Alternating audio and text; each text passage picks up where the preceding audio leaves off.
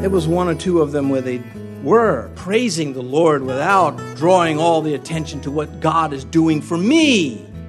It's the warm-up hymns, me, me, me, me, me. I love praising the Lord. I love singing about His glory more than anything else. And that's why that line, then I shall bow in humble adoration and there proclaim, my God, how great you are.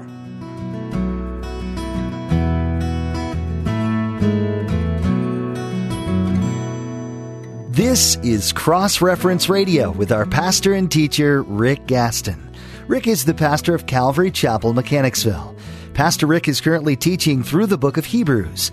Please stay with us after today's message to hear more information about Cross Reference Radio, specifically how you can get a free copy of this teaching. Now here's Pastor Rick with the conclusion of his message called Battlefield Faith in Hebrews chapter 11.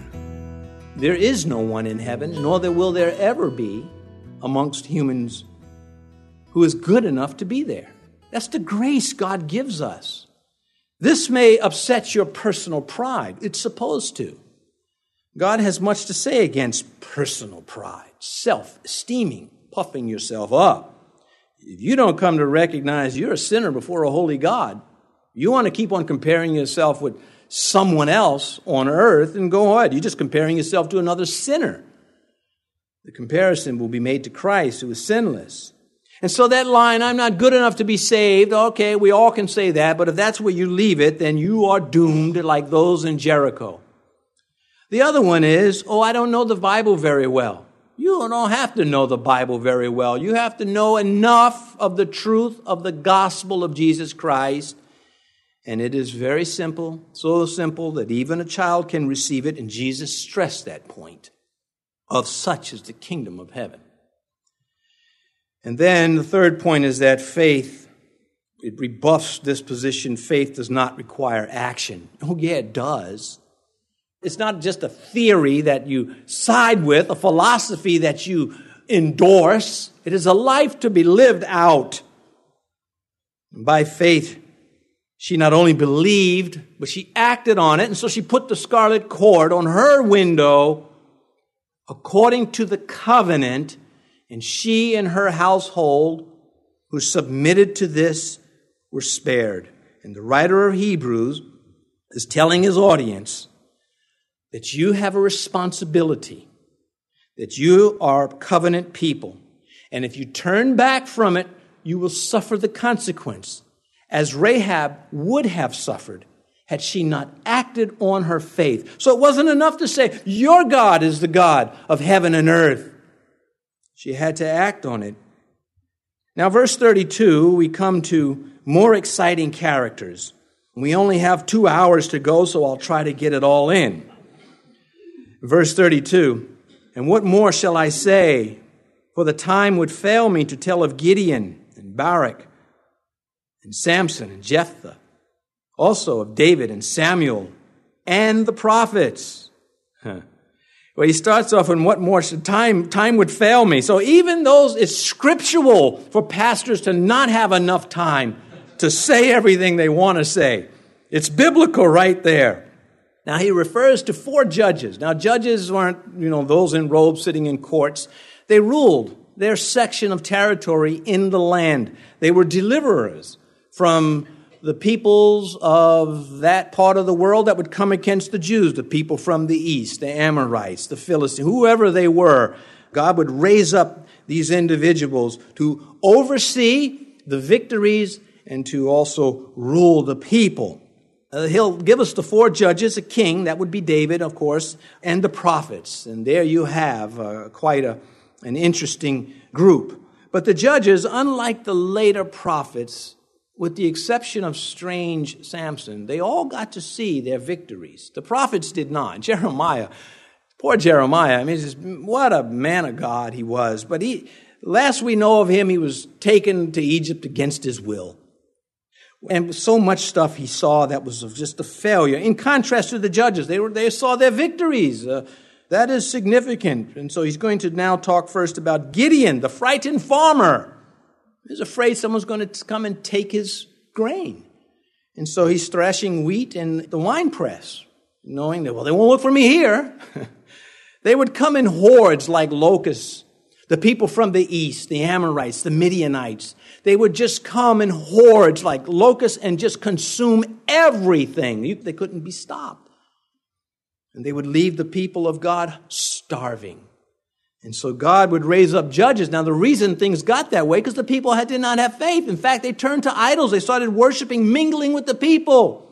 So the Jews, they weren't taken out by the sword in the promised land. It was the fake gods that was taking them out. We see this in Christianity. We see Christians tinkering with things that are forbidden in Scripture and then becoming quite obnoxious and defensive about it. Leaven cannot be defended. Anyway, this frightened farmer would rise from his hiding place and deliver and judge the people of God. God discovered Gideon, not men. There was no one that said, I got a good idea. We need to find somebody threshing wheat in a wine press and he'll deliver us. Man could not come to that conclusion. So God is the only one that sees this man doing this and then approaches him and goes through all of the things that Gideon required to trust. I'm not so ready to say Gideon was full of doubt, because within his apparent doubt, there was the determination to be sure. If I'm going to launch out in this has got to be God. I can't make any mistakes about this because the enemy will kill me, my family, and wipe us out. And he was determined to get it right. God makes habit of finding people like this. Those who we would all pass by and miss, he makes habit of plucking them out of the crowd and putting them into such a position. And so before Gideon is sent as an instrument of God against the enemies of God's people, he is first sent to the enemies of thought amongst his people. Gideon, go to your father's house. He's into idols. I need you to destroy it. And I need you to use his choice bull to do it. At least his second choice bull. And Gideon does it. And it begins a revival in the land. He was sent to march against that which was fake about God before he could march against that which was coming against God's people. He faced war. He went to war. And he survived. And then there's Barak. He is the underachieving general.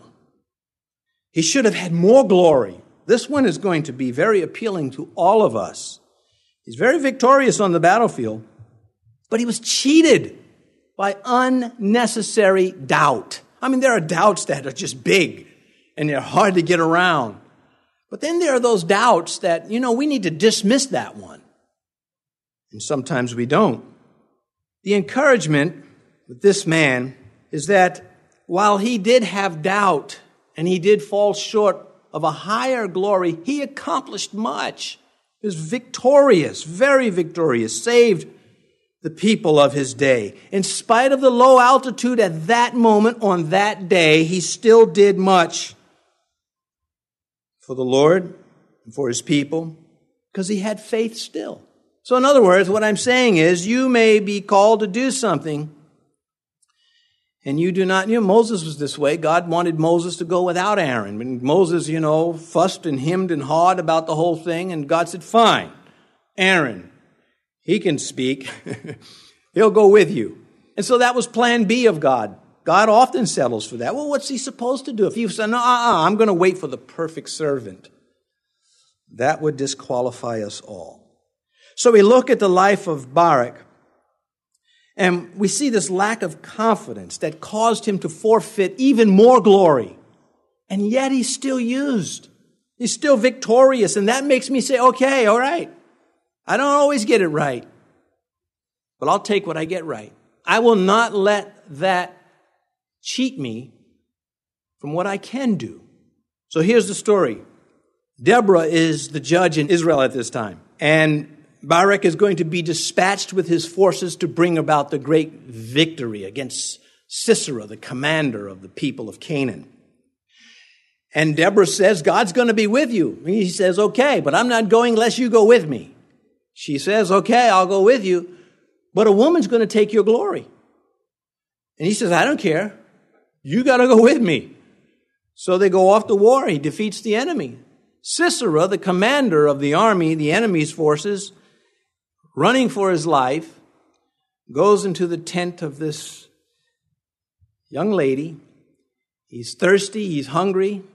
He's asking for water. She gives him milk, probably warm milk at that. It was, because they had refrigerators, just no way to plug them in. Well, anyway, he goes to sleep, nice and comfortable. And she takes a spike and drives it through his head and kills him. See that? It was supposed to say, Barak has slain Sisera. But it does not say it.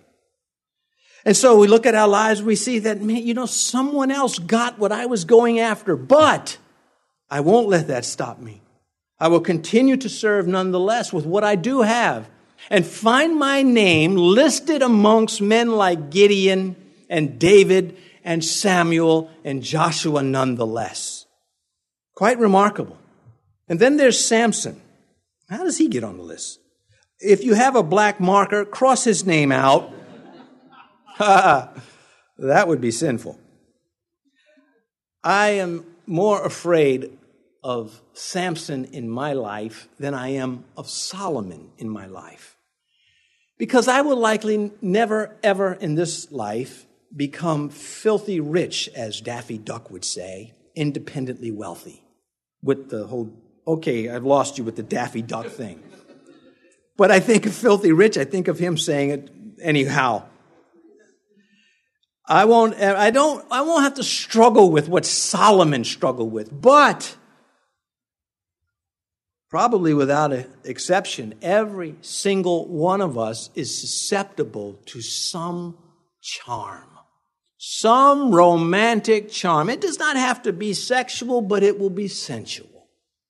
There will be some lure that pulls us, that causes us to look at what God has given us as being routine and not exceptional. And then we begin to find ourselves in places we don't belong until finally we're blinded and enslaved because of our own stupidity in the faith. Samson, one small one, he's walking through a vineyard and he meets up with a lion. Two things about that. He was a Nazirite from birth. That meant he did not cut his hair and he did not take of the vine. Why is he in the vineyard? Why is he taking that shortcut? Was there not an oak grove that he could have gone through? See, the Bible is saying he's where he doesn't belong because his faith was lacking at this time in his life. And what meets him where he doesn't belong? The lion that's more than roaring. This one's charging. And God allowed him to defeat the lion nonetheless. And then, of course, Samson, we know the horrible collapse that he meets with. So we say, why is he then in the list of those who have faith that I should pay attention to, that I should learn? What can I learn from Samson? He's here because God remembers the faith of his saints, not the failures. Do I need to say anything else behind that? You're going to be in heaven because God remembered your faith, not your failures. If God said, hey, let's parade your failures before everybody, the angels would chase you out of there. God highlights the victories of his servants here in this 11th chapter. We know, and God knows, that in between the lines that have been recorded about their life are the things we wrestle with and struggle with. The fears, the failures, the hardships, the joy, the unanswered prayers, the answered prayers, all that we have to face, they faced. Being sick of life, being sick of this and sick of that. Having good days where you're really up, and then all of a sudden you're not the next one. They had the same stuff. And yet they walked by faith, and God remembers their faith. Their faith outlived their lives. That's the story. By faith you are saved, and not of yourselves. It is the gift of God. Samson knew who God was. He never lost sight of that. He lost his physical sight, but he knew who God was. And he went out in a surge of faith. God, this one more time. And God said, okay. It is appropriate at this point to read these several verses concerning your sin and God. Because God's standard is high and holy and puts terror into us if we have to be perfect. Yet, He has a way, being perfect as He is, of making a place for us in the list of servants who will be in glory forever. Isaiah 43:25, I, even I, am He who blots out your transgressions for my own sake. And I will remember your sins no more. That's why Samson's here. That's why Gideon is here, and David, and Samuel, and Joshua, and all the rest in the Scripture and in life. God says, I will blot them out for my sake, because if I don't blot them out, I will judge you. Psalm 103. I'm just going to take the Old Testament ones, because they're more illustrative for my point this morning. Psalm 103, for as the heavens are high above the earth, so great is His mercy toward those who fear Him. As far as east is from west, so far has He removed our transgressions from us. That's why you can't find Samson's shortcomings in this section. He's removed them. And He's going to do it for you, and He's going to do it for me. The problem we have, my youngest daughter was telling me these lyrics to all these songs, Christian songs she's been listening to. And I've been pushing my buzzer as she does it. How about this one, Dad? You like this one? Because they're all about, oh, God loves me and I'm suffering and He picks me up. Okay, there's a place for that for sure. But when are you going to get to the point about His glory? When are you going to start singing about how magnificent He is? Because if you get that one right, all the others fall subject to that. There was one or two of them where they were praising the Lord without drawing all the attention to what God is doing for me.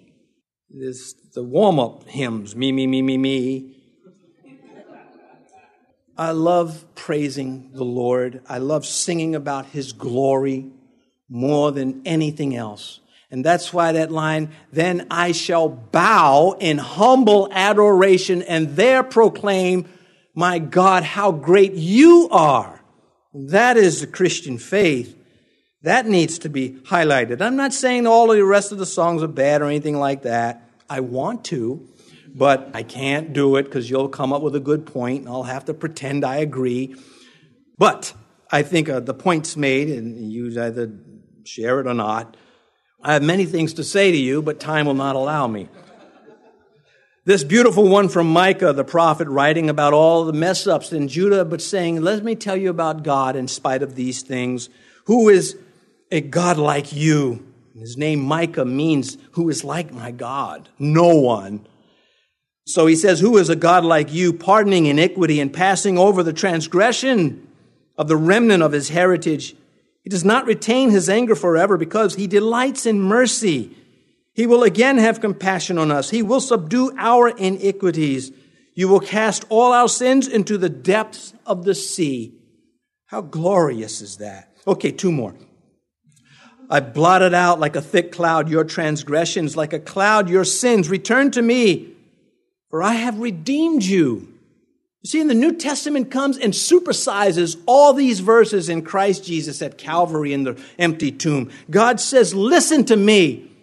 Receive the salvation and don't perish or reject it, and you reap what you sow. Galatians 6. Do not be deceived. God is not mocked. For whatever a man sows, that will he also reap. I am going to sow salvation according to the Scripture so that I can reap salvation according to the Scripture. Jephthah, we come to him very quickly. If there was ever anyone, there was ever a man that you could judge by his critics, it was Jephthah. His critics had so much to say about him. He was born of a harlot. His stepbrothers cheated him out of his inheritance. He was socially an outcast, had to go live elsewhere if he was going to have any sort of a life. But he was tough. He was tough on the battlefield. He was, kind of broad at the shoulders and narrow at the hip, and everybody knew you didn't give any lip to Jephthah.